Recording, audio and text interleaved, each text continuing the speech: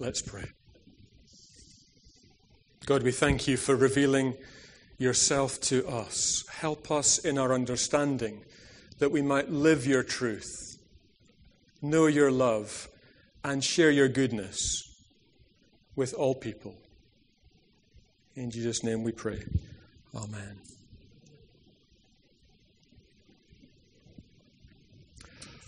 I get concerned when a bride whose wedding I'm conducting pronounces that the day is going to be perfect. It brings to mind a story of a colleague of mine where it was the mother of the bride who was, to say the least, obsessive-compulsive. She wanted the wedding to be just perfect, and so she owned the entire ceremony. She planned the ceremony down to the last detail and checked and rechecked that nothing had been overlooked. Of course, there had to be an orchestra. The dress was breathtaking. The church was an architectural wonder. The flowers, the ceremony, the cake, the refreshments were all arranged under the very watchful eye of the mother of the bride. And that woman virtually harassed everybody, assuring that everything was going to be perfect and under control, under her control. Then comes the fateful day, the actual ceremony. At the moment when the bride arrived and she gathered in the reception room waiting with her father, she was nervous and she paced the tables picking up some nuts and then having a little cocktail and having a canapé. She was just getting ready to go in and just another swig of something. And so by the time she went in there, she'd visited every table that was in the reception waiting area. Then came the procession. The groomsmen were in place. The groom stood in front of the church alongside the minister, awaiting his bride. The bridesmaids gracefully made their way in, down the aisle, took their places. Here was the bride's finest hour. As the bride and her father proceeded down the aisle, nobody noticed the colour had completely gone from her face. Just as she reached the front of the church, everything that she'd eaten chose to depart her. I don't mean she just coughed quietly into her hanky, but she literally hosed everyone. The first to be baptized was her mother.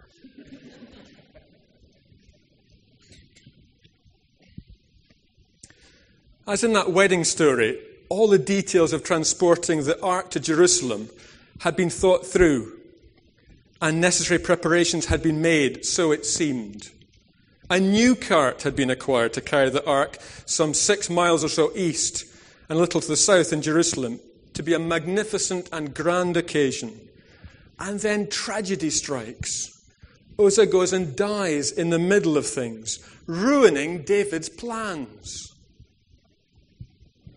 This is a fascinating chapter that I'd encourage you to read again at home and see what you make of the story. But by the time that we reach this point in David's life, in 2 Samuel chapter 6, David is consolidating his power as the king. He is the first to bring the tribes of Judah and Israel together, and he makes Jerusalem his capital. He was the first person to do that. It's a brilliant move because Jerusalem straddled the geographic line between these tribes. He renames the city the city of David, and herein was born 11 more children to him from various wives and concubines. If you look at the end of chapter 5, you will see that David has significantly, comprehensively defeated the Philistines all the way from Gibeon to Gezer. Now under David, here is a period of supremacy by the Jewish nation over their neighbours, and the beginning of a dynasty of David that would last over 500 years. And so as we begin chapter 6, there's a real sense of pride and much to be celebrated. And so, to put the icing on the cake, David, we read, brings together 30,000 men to bring to his new capital the Ark of the Covenant. David remembers the Ark and the role it had played in the life of the people as they travelled in the wilderness and how it had led them in battle. The Ark, we discover, had been captured by the Philistines in 1 Samuel chapter 5 and 6 and was housed in Kiriath Jearim, sitting there for at least 20 years. But now David wants to place the Ark at the center of the Jewish nation. thereby bringing religious and political power together, thereby demonstrating to one and all the centrality of God in David's kingdom. And so, we get back to our story. The ark is placed on a new cart, and this magnificent entourage sets off. But no, tragedy happens. At one point, it appears that animals pulling the cart stumble, and Uzzah, it appears from our reading, puts out a hand to stop the ark from, well, what was going to happen? On touching the ark, he dies. The procession comes to a screeching halt. Joy turns to amazement and bewilderment. And we read that David is angry with God. God, all this was done to honor you. Don't you understand? How can you strike dead someone who had looked after the ark and cares for it? There's much debate, as you can imagine, in biblical scholarship as regards why Uzzah dies. What actually was going on here? Uzzah was ritually unclean. Nakon, the threshing floor, was a dubious route to go. Instead of stumbling, some people think the word was dropping. The animals were dropping things. Unwanted little parcels of animal waste. And so he felt compelled to reach out and touch the ark. Let me remind you of the sacredness of the ark, because the issue is about the uncompromising holiness of God. Even the high priest was prohibited from entering the most holy place except on the Day of Atonement. The Lord said to Moses in Leviticus, "Tell your brother Aaron, not to come whenever he chooses into the most holy place behind the curtain in front of the atonement cover on the ark, or else he will die, because I appear in the cloud over the atonement cover." Clearly, whenever one encounters the Ark of the Covenant, one encounters the presence of God. Uzzah could not plead ignorance. However, I think on closer examination, as we wrestle with it, we can't just say it's Uzzah's problem. The problem seems to lie with the whole procession and the community, rather than that unfortunate individual. And maybe it grates on our ears, but there's a communal dimension to judgment here. That grates on our present culture's individualistic sensibilities, perhaps. And so in haste, or perhaps in ignorance, David had not followed the correct procedure for moving the ark. We can read about that in Numbers 4 and 5. The ark was meant to be carried on poles, passed through supporting rings attached to the ark itself, and this balanced on the shoulders of the Levite priests, who would carry it safely without bodily contact, but they would carry it. That was clearly said. It wasn't to be dumped as a piece of luggage on a cart, even if it was a new cart. With the carelessness of David and the intervention of Uzzah, it could appear that God is a trophy, or that God needs humans' help. Now, the problem theologically with that is that Jews and Christians believe that God is all-powerful, all-self-sufficient in all God's ways, is holy, is set apart, doesn't need anyone else.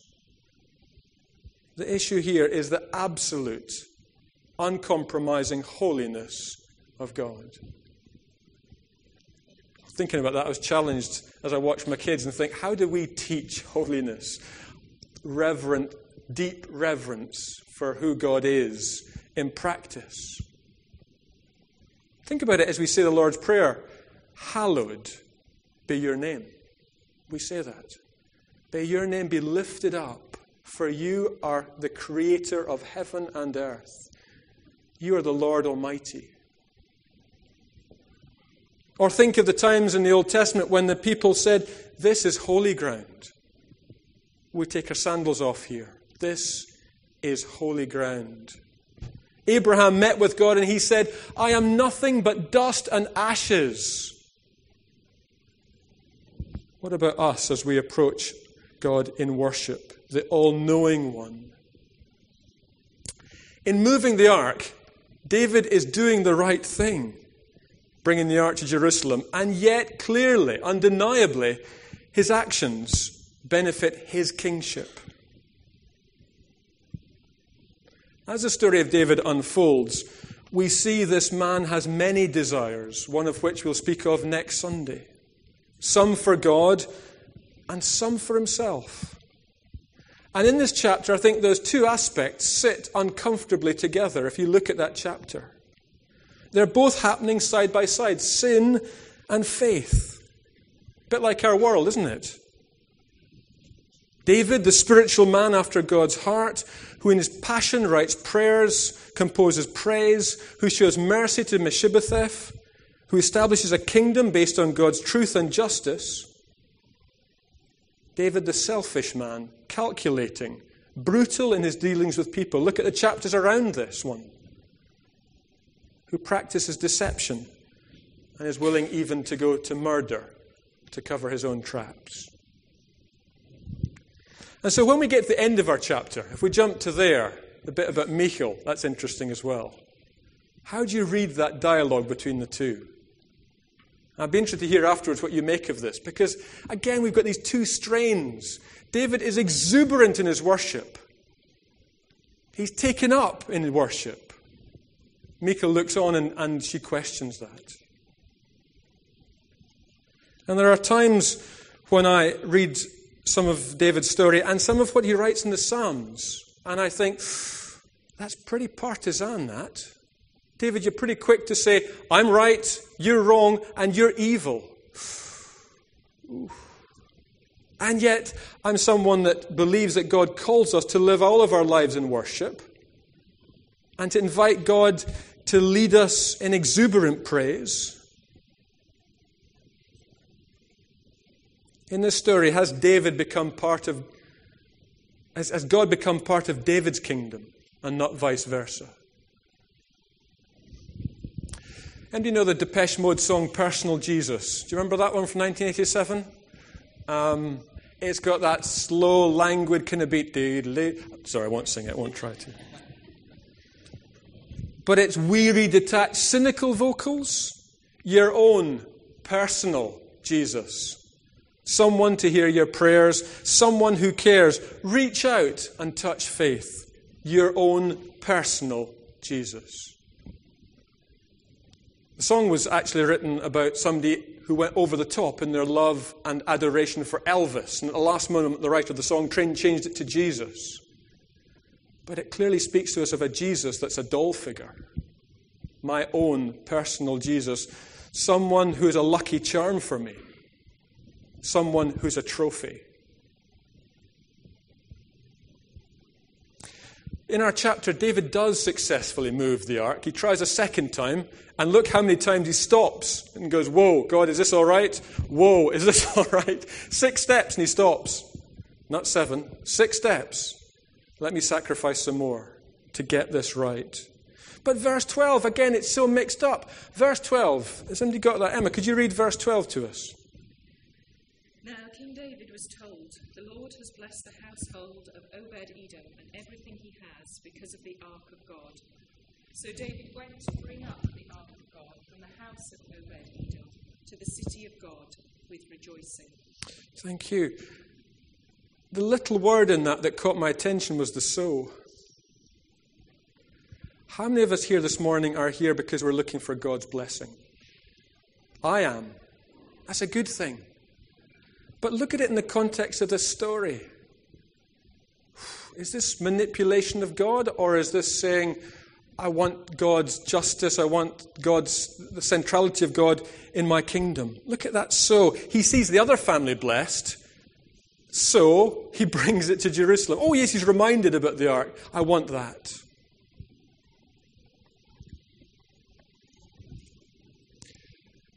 Whatever you make of my interpretations and your thoughts as you read this passage, as the story of David unfolds, what is undeniable is that his power is growing. He's gone from being a forgotten shepherd boy to being a musician, to being a king, to being a mighty king who unifies the kingdom, brings enormous power together.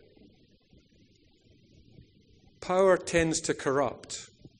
All absolute power corrupts absolutely.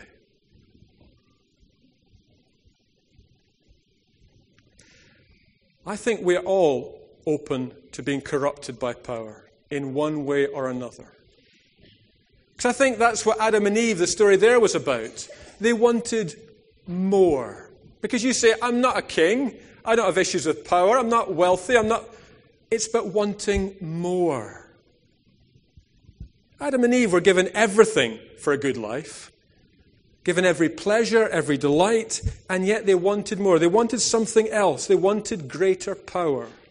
They wanted to be more. They wanted to have more. They wanted to know more than was right. They were not content to be creatures. They wanted to be gods. And so for Adam and Eve, the will to power meant a rupture in their relationship with God. And the experience of community and dialogue with God was broken. And they hid from God. In the story of King Saul, we see someone obsessed with power, don't we? And that relationship with David is broken is because of that Saul's lust for power. Saul's lust for power also destroys his relationship with Jonathan. And yet, sadly, as we read on, power has changed David also.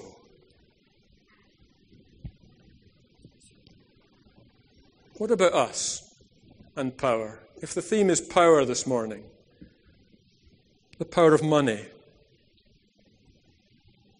the power of money over us, the power of knowledge.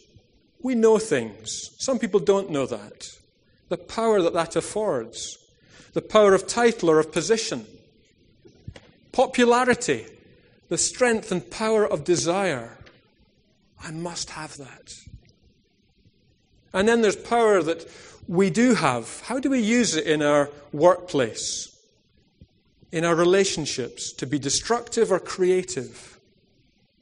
I think as Christians, we need to square up to the fact that our culture continually says, you need to be wanting more. That's what's screamed at us all the time. How do we respond as Christians? I think as God's people, we need to demonstrate each day that life is a gift. And God, thank you for the blessings of today, for those that I see and understand, and for those that yet I don't understand and I struggle with. I thank you for the gift of today. It's about loving the unlovable, not those that we can manipulate, but letting people be as God intended, not manipulating people. It's about self-control and not self-indulgence, David. Self-control is so marginalized, and yet it's a gift of the Holy Spirit. It's a fruit of the Holy Spirit, self-control. Think of the number of times that Jesus used self-control in his own ministry. How important that was. God knows that none of us are perfect. We all come with dirty hands and hearts. Our motives are so easily mixed. We can so easily delude ourselves. And yet the message of the passage this morning is that God loves us and wants to have relationship with us. God knows what we're like and says, yes, I know that, but I love you. I accept you. I love you. I want you to go on being changed for my sake and for in the name of my love. Let my Spirit reshape your vision of my world. Let my Spirit reshape your vision of my world. And let me root you in righteousness. Let me attune your desires, that your passion may be for justice, for my love, and for my kingdom. I'm heartened when I see Paul struggling with these things. And in Colossians, he says, how does God then look at us if our hearts are so easily confused? God looks at us clothed in Christ's righteousness, right with God. Colossians, he writes, for you died, and your life is now hidden with Christ in God. Whew. Thank you, Jesus. Thank you for your grace, for your acceptance, for your transformation. In your name, I can begin a new day. Got a couple of slides as we have some music just for a minute that maybe help us reflect, pick up one or two of the themes that I've shared this morning.